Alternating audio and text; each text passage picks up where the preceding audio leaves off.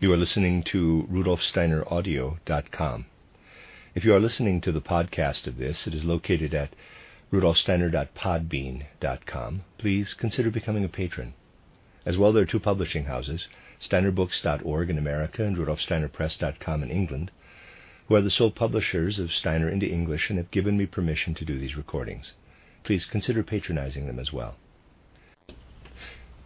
You are listening to RudolfSteinerAudio.com. This is a reading of a cycle of lectures and seminars by Rudolf Steiner entitled Rethinking Economics. This is part 2, the second seminar, given in Dornach on August 1st, 1922. Walter Birgicht. Work in the sense of economics is human activity directed toward its profitability. In the field of physics, one knows precisely that physical work is determined by its mechanical effect. Is every effort that is economically profitable already work? No, in the end, value can be created only by the consumer. If, through work, something is achieved that produces real value in connection with economics, then it can be called economic work. Rudolf Steiner. I would like to provide a little stimulus by asking Herr Birgicht what his position would be if we were now to discuss these statements and, let us say, this question came up. If in some way I were to compare work within the economic organism or process with the physical meaning of work, where does one stand then, if one now considers the concept of physical work more precisely? Certainly, what you have said is all correct, but physicists will then introduce the concept of mass when they set up a formula for their work, because physical work, energy, is a function of mass and velocity. You will easily find an analogy for the latter in the economic process. But that is just the peculiarity of the physics formula for physical work, that the concept of mass is introduced, that is, physically determinable through weight. Therefore, we have, in quotes, weight in the physical concept of work that we merely replace with, in quotes, mass and, in quotes, velocity. Now the question is, if we keep to your analogy, whether it is necessary to introduce something like the concept of mass or weight into the way we look at economics. If we did that, then we would just have to try to find what corresponds to mass in the economic process. Therefore, I believe this question could be brought up in the discussion. Objection. Acknowledgement on the part of the buyer is part of the character of work. The business person presumes this thought of acknowledgement. The fact that the purchase of a product takes place is in itself acknowledgement. Rudolf Steiner. Since your concept of acknowledgement is not primarily an economic one, but more in the area of philosophy, it is necessary, in order for you to somehow justify that this concept has economic value, that you give it economic significance. Because in acknowledgement as such, for example, when the housewife sees that she can well use something, there is scarcely more than a judgment. The element of economics enters in only when she can buy the item.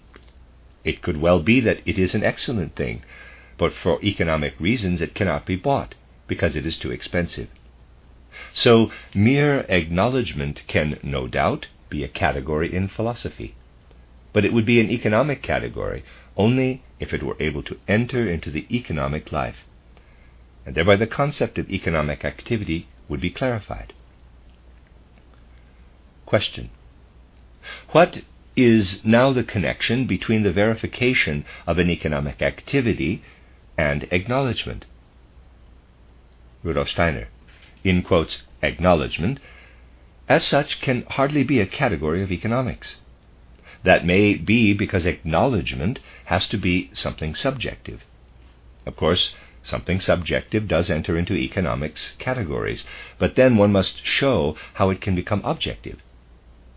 Let us assume two housewives acknowledge something quite differently. And as far as I am concerned, the yes can lead to an economic success and the no to an economic failure. The economic aspect would be found where the reasons lead in one case to success, in the other to failure, because the acknowledgement can only be a philosophical concept. To be sure, the acknowledgement can slip down into the private economic area, but surely it must then slip back up into the economic one. Comment. I understand an economic activity to be an anticipation representing itself as an initiative of the physical statement of a verification. Rudolf Steiner. Perhaps we are here really dealing with something quite different than what could arise in the discussion. Here we surely want to stay in the realm of economic thinking. This formula has not given me any proof that you have entered into economic thinking in this matter. The formula is, of course, worthy of every acknowledgement, but it is really more the formula of an economic philosophy that attempts, even in a rather scholastic way, to discover the concept of economic activity in order to justify economic activity metaphysically before the whole world. If that is your intention, then you may take this route. Then it would be most interesting to have a conversation about it. But unless you ask yourself the question if, for example, it is the point today, and it is the point that a number of people who are in fact the people of today bring something out of their thinking into economics that could help lift up the economic life, then it is hard to see right away what could really be particularly gained by such a formulation. Of course, what could be gained is that people learn to think better, but we are also faced by the necessity to make economics as such really fruitful. In natural science and in medicine, it does not matter very much in the end whether one has a methodology. There, it is really more a technique in using the methods, the research instruments, and so on. But the methodology itself has no extraordinarily great value. In the theory of economics, it does have such a great value, because what we think about things has to become practical in economics. Otherwise, it is just what Brentano does in his own way, just empirical. It does not become practical. Today we need an economics that can become practical, and therefore it would be really interesting now to go through the definition word for word, but it really lies more in the realm of the philosophy of economics than to economics itself. Herr Birgit's explanations were intended to develop the concepts of work so that someone in a union who wanted to become clear about how to value various kinds of work would be helped by those explanations. That was your intention, and that would have to be our intention today if we were stuck in a union, perhaps as some kind of workers, so that we would somehow have a basis on which to value these things in their economic process. Remark. Economic work is every human activity that indirectly or directly results in creating value. Rudolf Steiner. I believe something else must be considered, particularly when one wants to achieve a practical economic thinking. In order to be clear about it, we will make an analogy from natural science. The whole process in the human organism is totally incomprehensible if one considers only the upbuilding processes, those therefore that go in a certain direction. You get a real understanding of the whole process only if you also consider the disintegrating processes. So, throughout the bones and nerves, for example, we have disintegrating processes. In the blood, besides definite upbuilding processes, we also have disintegrating ones. We can even say, starting with the formation of chyle, C-H-Y-L-E, through lymph formation up to the creation of venous blood, that we have upbuilding processes throughout. Then we have the processes that represent a kind of labile equilibrium between upbuilding and disintegrating processes, and those going on in the nerves and bones are distinctly disintegrating processes. Devolution in contrast to evolution. We attain a real understanding only when, for example, we arrange our concepts in such a way that we understand the liver process as a combination of building up and disintegration. Others can come along and can have a merely theoretical interest. Then they will also distribute the disintegrating processes among the upbuilding ones. They will say that the human being develops physically with the upbuilding processes up to a certain point. Then the human being starts to build up spiritually, therefore differently. Well, then we go from one sphere into the other, only retaining the abstract web of concepts, and thereby do not learn to understand anything. We learn to understand the effect of spirit in the human organism only when we know that the spirit begins to work when no upbuilding processes are present, when we know there is no upbuilding in the brain, but disintegration. And it is only in disintegration that the spirit puts itself to work. Then I have a way of understanding through which I enter into reality. When I cling onto a conceptual direction step by step with a purely dialectic logic, then I do not arrive at any practical understanding. In economics, it is necessary that one take into consideration not only the creation of value, but also of devaluation. That up to a certain point one also speaks of actual destruction. I have really done that. It already begins with consumption, but there is also a spiritual cultural process involved, where devaluation also takes place. You would think that when I tear down a house, then that also has a value, because at that place the removal of the house means that something productive is created for someone. Certainly one can look at it that way if one stays within abstract conceptual development. But in practice it is significant where I put together the economic process out of value creation and devaluation. And then it must, of course, be clear that work is of significance, not only in the creation of value, but also in its destruction. Without considering that, I do not reach an adequate concept of work. If work did not also exist for destruction, one could not do business at all. This you must bring into your concept. I believe it to be really of the greatest importance for the immediate future to recognize what should happen economically in the area of value creation and value destruction. For when values are created that are not destroyed in an appropriate way, although they are there to be destroyed, then a disturbance of the economic process also occurs.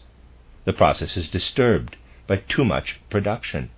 The process is disturbed simply because, put picturesquely, there is too much in the stomach of the economic life. Question: should we not conceive of work as an activity that comes into consideration for a closed economic organism? Rudolf Steiner: there it must be considered that things must be accepted as realities. Undoubtedly, making too many umbrellas can be a process of retrenchment, but as far as the work performed is concerned, it is in any event an upbuilding process, so long as we are just considering the work. This is not the opposite of the retrenching process of destroying umbrellas. Under certain circumstances, the destruction will not be accomplished with what you would define as work. But in any case, you cannot call the making of too many umbrellas a down-building process if you think the matter through in relation to work. We must be aware that in regard to economic considerations, we should characterize, that is, should try to arrive at a concept so that we look at it from various points of view, to arrive at a really clear judgment. We get nothing from an abstract definition. This concept of work has been put forward. Work is a human activity with regard to its economic value. In short, it is the economic activity of the human being. But how is such a definition of work in the sense of economics differentiated from the definition of work in the physical sense? For there is no reality in such an economic definition. When physicists define work through a formula, through a function, and it has mass and velocity in it, then there is a reality in it, because mass can be weighed. When physicists want to define velocity, they set up a definition. This definition serves only to provide understanding. The physicists are entirely aware of the fact that with it they are only pointing out what should be understood. For one only has a concept of velocity who knows it from experience. What they will define is the measure of velocity. And so the physicists will never think they have given any real explanation when this is the one they give. But they are probably of the opinion, whether rightly or wrongly, that I will not investigate, that they are giving a real explanation when they state work to be a function of mass and velocity. With that, they start off on a real explanation. If I do that in the economic life, then it is a matter of grasping the history from the right angle. If, for example, I give my explanation of value from that angle in such a way that value is created, that value is a function of work, of a natural object, of a natural being, or of spirit and nature, then the work consists of the change that is taking place. This, however, is a qualitative change, whereas for the physicist, the moving body undergoes a change of place. What the physicist has as a measurement is a real natural substance. But I come up with a definition that in fact very well meets the requirements of such a real definition in physics. I do something special for the economy when I try to define work for itself. Above all, I must myself be clear about the fact that work as such becomes an economic category only when I bring it to function with a product of nature. When one makes such definitions, one comes into a way of understanding things that later on one actually finds astonishing. You know, for example, that during the era of classical physics, the physicist always defined work as a function of mass and velocity. Compared with the modern perceptions of ion and electron processes, this definition of work completely loses its meaning, because there the concept of mass disappears. We deal only with acceleration. There the physical process emancipates itself from what is in it as ponderable mass. Just as with myself, capital emancipates itself from nature that has been worked upon and enters into a function of its own. So, one comes into an area that actually justifies itself in every way. This is the characteristic of thinking that is in accord with reality, that one's thinking goes beyond what is contained in definitions. I want to draw your attention to the fact that when I speak of economic matters, I never try to take hold of a concept where it cannot be taken hold of. I also cannot take hold of, in quotes, mass in physics, only its function. Quote, mass is the quantity of matter, close quote. That is also only a word definition.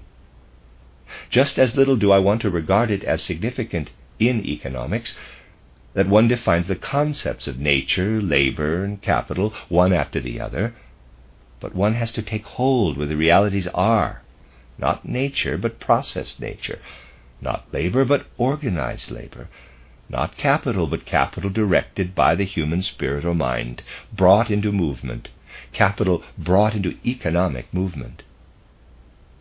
To take hold of things there where they are, that I believe is necessary today in economics. Question, it's not recorded. Rudolf Steiner. I want only to work out that the distinction between mental work and physical work is not really justified. If one wanted to define the one mental work and the other physical work, then one could not really find anything other than a slow transition from one pole to the other, but no real opposite. That these things were wrongly looked upon, you can see from the fact that people were always mistaken about the recuperative effect of gymnastics. Today one knows that gymnastics does not represent that recuperation that was formerly ascribed to it.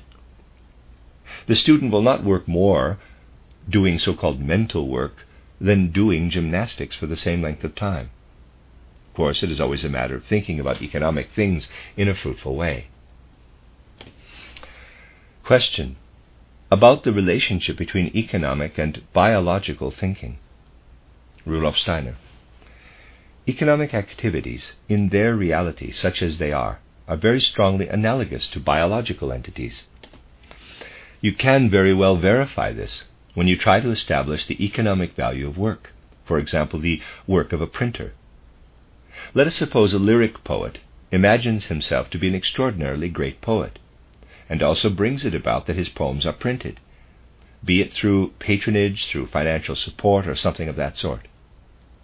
And for the realization of this volume of poems, the paper makers, typesetters, a whole number of people, are now at work, who, according to Marxist ideas, are definitely doing productive work.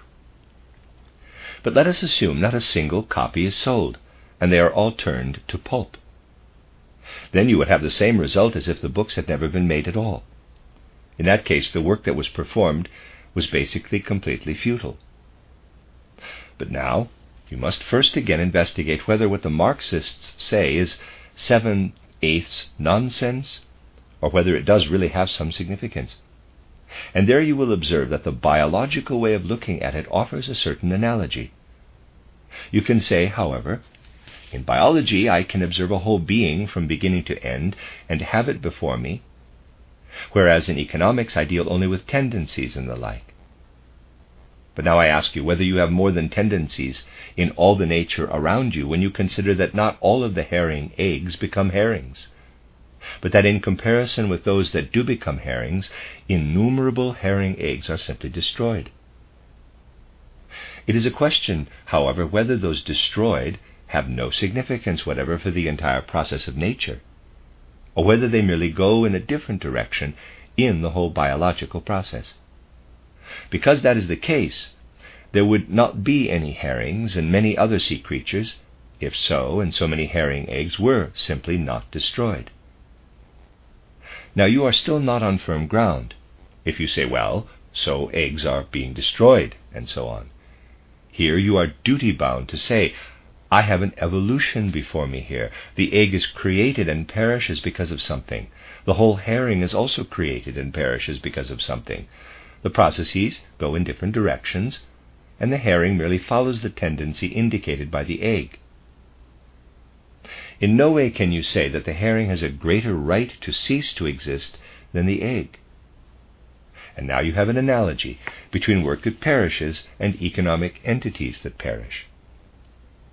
One comes across innumerable things when there are analogies between economic thinking and that of biology.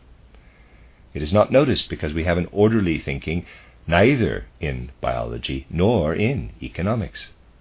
If biology would begin to develop correct thinking, it would become very similar to that of economics.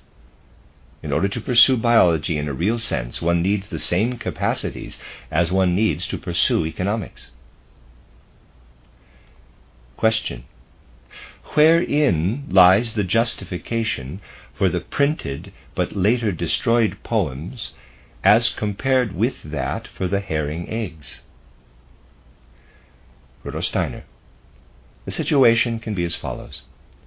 If people who are employed were not kept occupied, then of course they would have to find work somewhere else.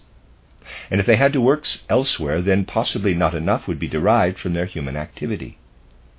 For under certain circumstances, something must be, in quotes, wasted from human work, just as with the herring eggs, and this wastage also has an economic effect. One must absolutely say what one says so easily: sleep is rest, life is activity. But from a certain point of view, sleep is far more necessary for life than being awake. It is the same with this activity. Of course, you can say you will employ it in a more useful way, but one could ask whether it is more useful if it is umbrellas that are being produced in too great a number. To begin with, these are stopgap measures in a quite incorrect economic process, which is done in order to eliminate work that would have troublesome consequences. The matter would turn out differently if one had sound thinking in economics. If there were sound thinking in economics, then one would have to be tremendously smart. But here we are going beyond the usual economic considerations in order to evaluate the surplus work time created by those people who are not able to be self-employed. Well, it actually is so. If one were able to be a sound thinker in economics, then something would immediately come about which you would probably welcome with joy. But people cannot imagine that it would be necessary to teach those people who cannot employ themselves, who do not know how to spend their time. But it would hardly be necessary for a person who today works for 8 or 9 hours to work for more than 3 or 4. If people thought in a sensible way about economics, they would need to occupy themselves far, far less in the way they occupy themselves now. And then that which corresponds to the destroyed herring eggs would fall into that time. Now people waste so much time in work that will anyhow be destroyed. To begin with, these are stopgap measures in a quite incorrect economic process, which is done in order to eliminate work that would have troublesome consequences. Remark: when one speaks of biological thinking, then one has a certain limited object of perception about which one thinks. In economic thinking, one has to indicate through the thinking what one is thinking about. Rudolf Steiner: in biology, you also have the, quote, limited object of perception, close quote, but in a relative way. In earthly objects, for example, that you look at microscopically, or in which you look at the details as arising out of a great combination, you also do not have such a limitation. You can say you have a comprehensively visible object in a drop of blood, but as soon as you look at it microscopically, you see more. 500 to 600 red blood cells are there in 1 cubic millimeter, and they are all active. That is certainly visible to the eye in the microscope, but it looks very similar to what one sees when one looks at a limited economic process. Assume you are standing in front of a stall at the annual fair and see how the stall keeper stands there, how his goods lie there. Here are the customers. He hands over their purchases. They put down their money. When you do all that now, I imagine you can manage to be such a giant, and you contemplate all that at once as something quite compact and belonging together, then there are no real distinctions there. In a limited area, I can see economics in an equally relative way. If I consider the stall owner and everything else that goes with him, then that is only relatively different, let us say, than the English selling opium in China, and I consider everything that is connected with that. I cannot understand why no one has any objection to this. Question: I do not know where economics begins and where it ends. Rudolf Steiner: one also does not know where what is biological begins. It is something else to work the comparison to death. I mean only, as regards that which makes it possible to understand the nature of living things, the same kind of understanding makes it surely possible to understand economics. Only one thing is necessary. In looking at an object of nature, the object comes toward us, whereas in economics the subject must come a little way toward the object. In economics one has to have what I yesterday called inspiration. Biologists, if need be, can have really very little inspiration and can work only with the methods. But to think in economic ways, one will need some inspiration. Question: it seems to me that the economic process came about without the thinking first having been economic. Whether the economy proceeds in a healthy or unhealthy way is of no consequence. From here on out, I should be able to speak of an object in economics corresponding to that in natural science. Rudolf Steiner: Mr. G is correct. The difference consists in that it is necessary in economics to start out from a certain subjective understanding of what is happening out there in the world. But in economics, this subjective element again becomes easier for one than it is in biology. As a human being, one stands, since one is not a June bug when one is studying it, of course always stands outside and must do so, whereas one stands outside to a much lesser degree when considering something in the sphere of economics. One can always summon so much humanity that one can have a good understanding of the worker as well as of the business person. That is a common human concern, and that takes the place of what is outer perception in biology. To that extent, Mr. G is correct. On the other hand, I believe that Goethe, for example, gave such a good definition of the shadow side of trade because he got very far in the way he considered biology. So in Goethe, one sometimes finds remarkably pertinent views on economics. This is a bit connected with his morphological, biological way of looking at things. Nature just plays the role in biology of someone who gives one a push if one does not oneself have the spiritus. In economics, one must really come up with the spiritus oneself. Objection. There are theoreticians who say that there is no economic theory because economics does not exist. Spahn, in fact, states that. Rudolf Steiner. He is much admired, and in Vienna he rates as a special luminary among intelligent people.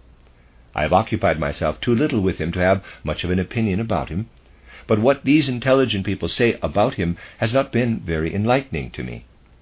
But it would only be a clever dialectic to say that there is no such thing as economics. There are also people, of course, who say there is no life, but only a mechanism. We should now engage in special considerations. Someone should try to show more concretely where economic valuation and devaluation processes are necessary. The end of Seminar 2.